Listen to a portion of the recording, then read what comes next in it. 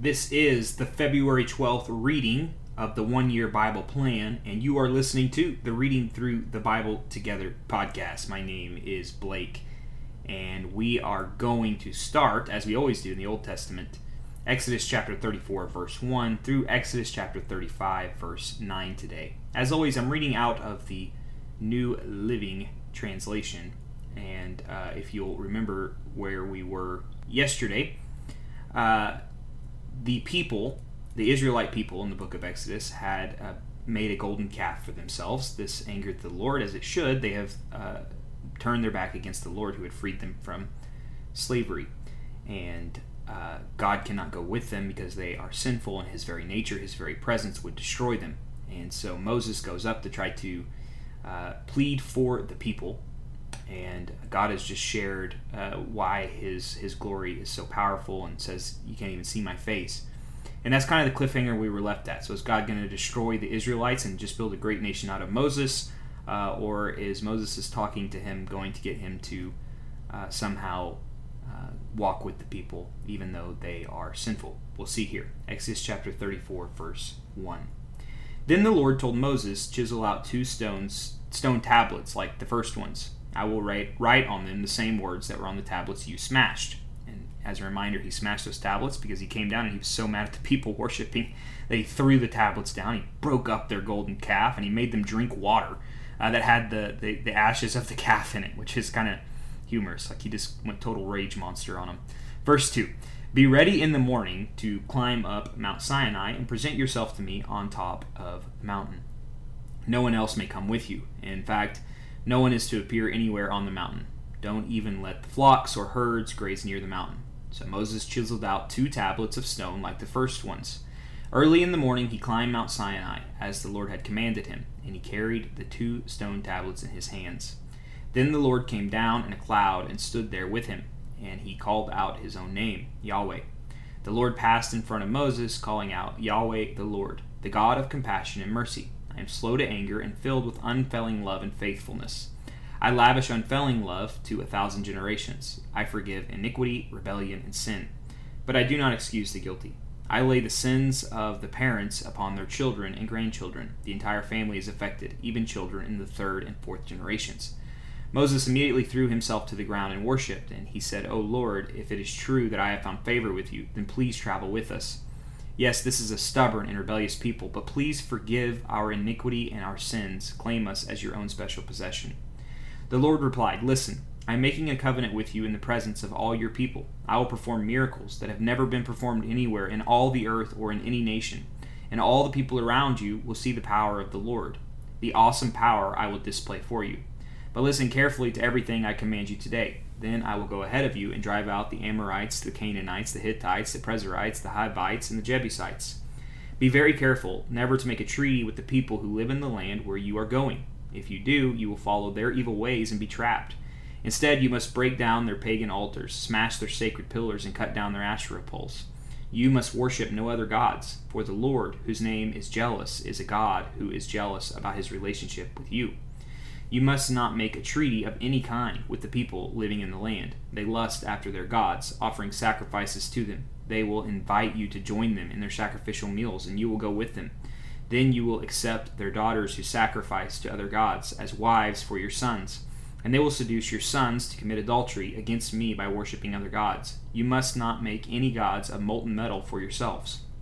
You must celebrate the festival of unleavened bread. For 7 days the bread you eat must be made without yeast, just as I commanded you. Celebrate this festival annually at the appointed time in early spring in the month of Abib, for that is the anniversary of your departure from Egypt.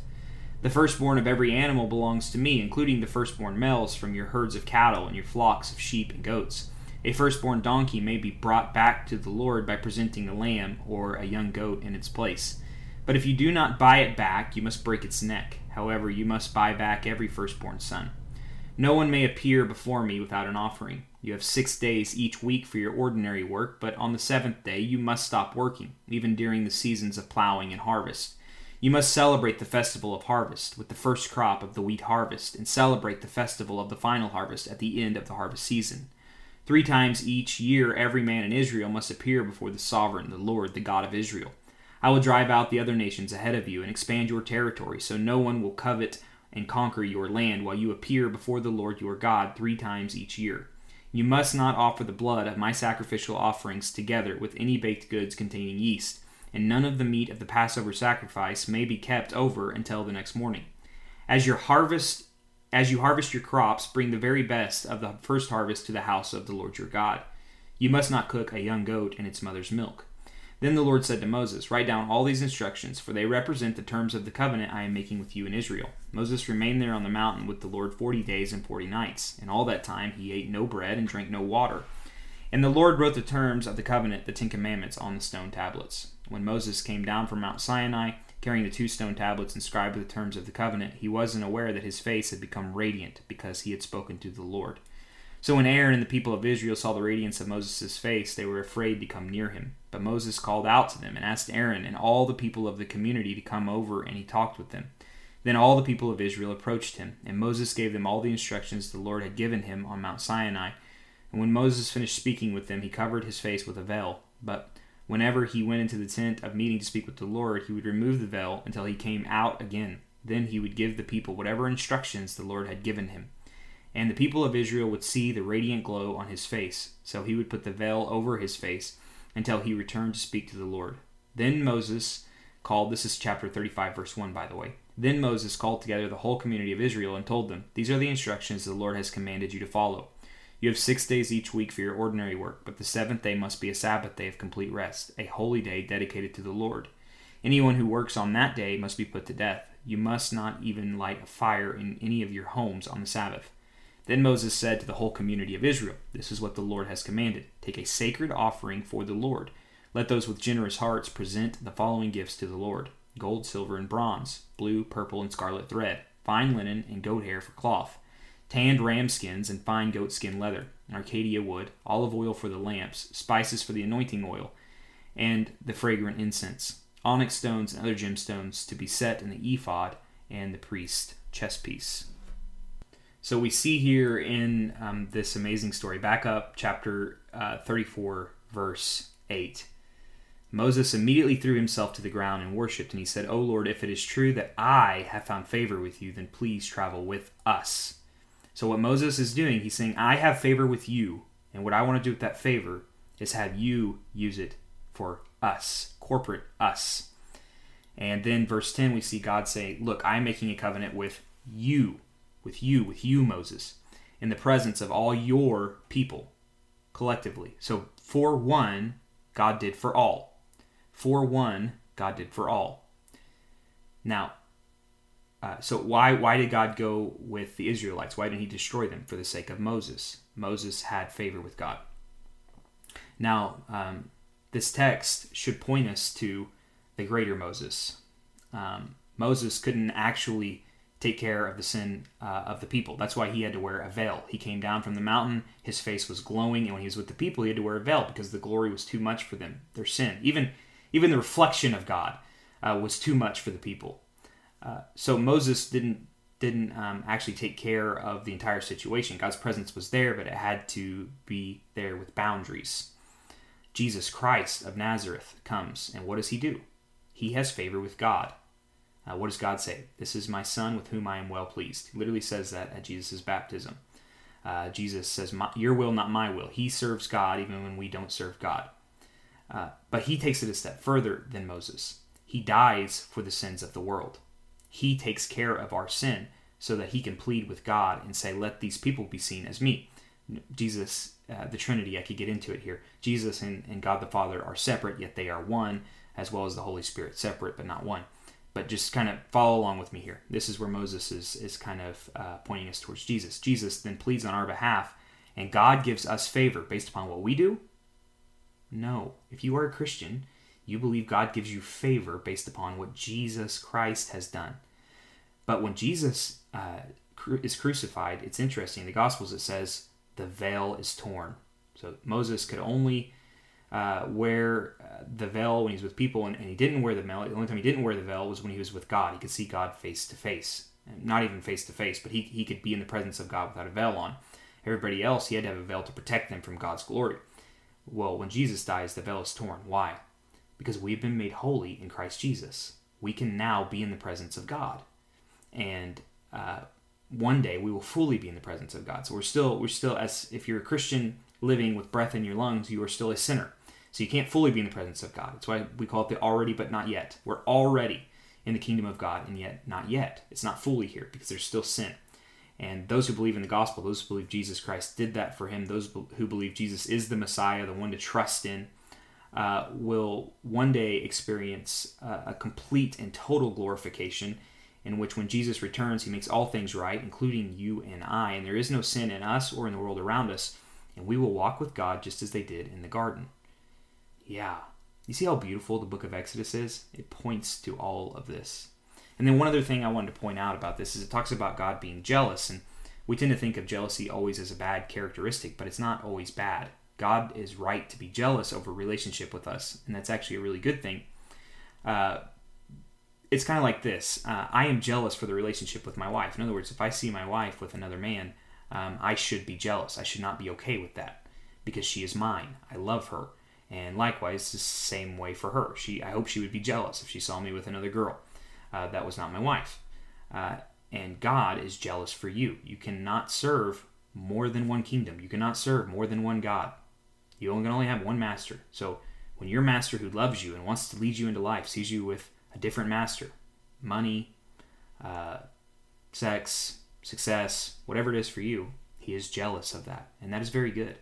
And so jealous, in fact, that he sends his son Christ to come and pay the price for you and your sin so that he can have a relationship with you and sanctify you and lead you into the ways that are right. Beautiful, beautiful text in Exodus. Moving on to the New Testament. Matthew chapter 27, verses 15 through 31. Matthew 27, verse 15. Now, it was the governor's custom each year during the Passover celebration to release one prisoner to the crowd, anyone they wanted. This year, there was a notorious prisoner named Barabbas. As the crowds gathered before Pilate's house that morning, he asked them, "Which one do you want me to release to you, Barabbas or Jesus, who is called the Messiah?" He knew very well that the religious leaders had arrested Jesus out of envy. Just then, as Pilate was sitting on the judgment seat, his wife sent him this message: "Leave that innocent man alone. I suffered through a terrible nightmare about him last night." Meanwhile, the leading priests and elders persuaded the crowd to ask Barabbas to be released and for Jesus to be put to death. So the governor asked again, "Which of these two do you want me to release to you?" And the crowd shouted back, "Barabbas."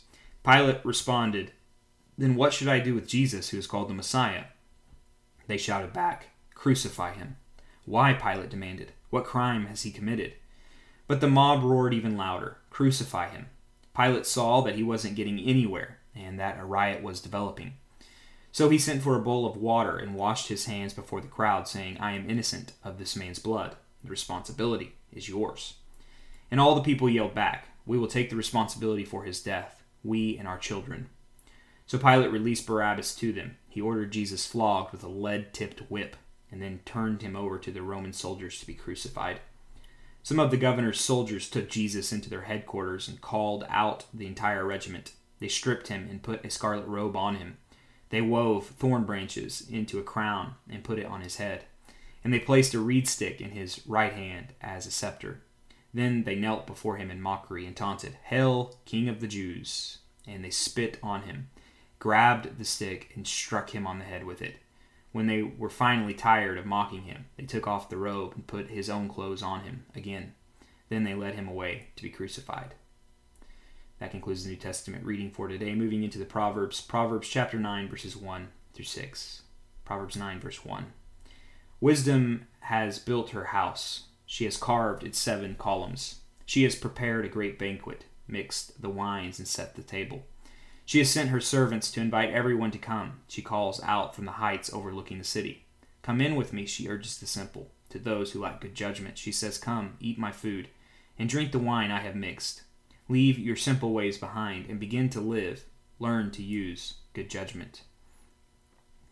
And finally, we will be reading through Psalm 33, verses 12 through 22 in a posture of prayer. This is the 33rd Psalm, verses 12 through 22, beginning here in verse 12. "What joy for the nation whose God is the Lord, whose people he has chosen as his inheritance. Oh, yes, Lord, thank you that you have chosen me. Thank you, Lord, that I get to be counted among your people." Verse 13. The Lord looks down from heaven and sees the whole human race. From his throne he observes all who live on earth. He made their hearts, so he understands everything they do. The best equipped army cannot save a king, nor is great strength enough to save a warrior. Don't count on your war horse to give you victory. For all its strength, it cannot save you. Lord, the only thing that can save us is you. There's nothing we can do on our own to be counted right in front of you. Our pathways are uncertain and lead to death. We need you to be our Savior. Verse 18. But the Lord watches over those who fear him, those who rely on his unfailing love. He rescues them from death and keeps them alive in times of famine. Lord, thank you that through trust in you and your unfailing love through Jesus Christ, I can experience the good news that my past sins have been forgiven, that presently I have a purpose and you are working out sin in my life even now so that I might live fulfilled, and that I have a future hope that one day you will return and set all things to right. And Lord, that includes me and the world around me. Verse 20. We put our hope in the Lord. He is our help and our shield. In him our hearts rejoice, for we trust in his holy name. Let your unfailing love surround us, Lord, for our hope is in you alone. And Lord, as we close, I just want to pray through verses 20, 21, and 22 as a prayer for myself and my listeners. I put my hope in you, Lord. You are my help and my shield. My heart rejoices in you. I trust in your holy name. Lord, please let your unfailing love surround me and those listening to this podcast, for our hope is in you alone. Amen. Thank you for joining me for today's reading. I hope it was as rich to you as it was to me, and hope to see you back here tomorrow as we continue our journey reading through the Bible together.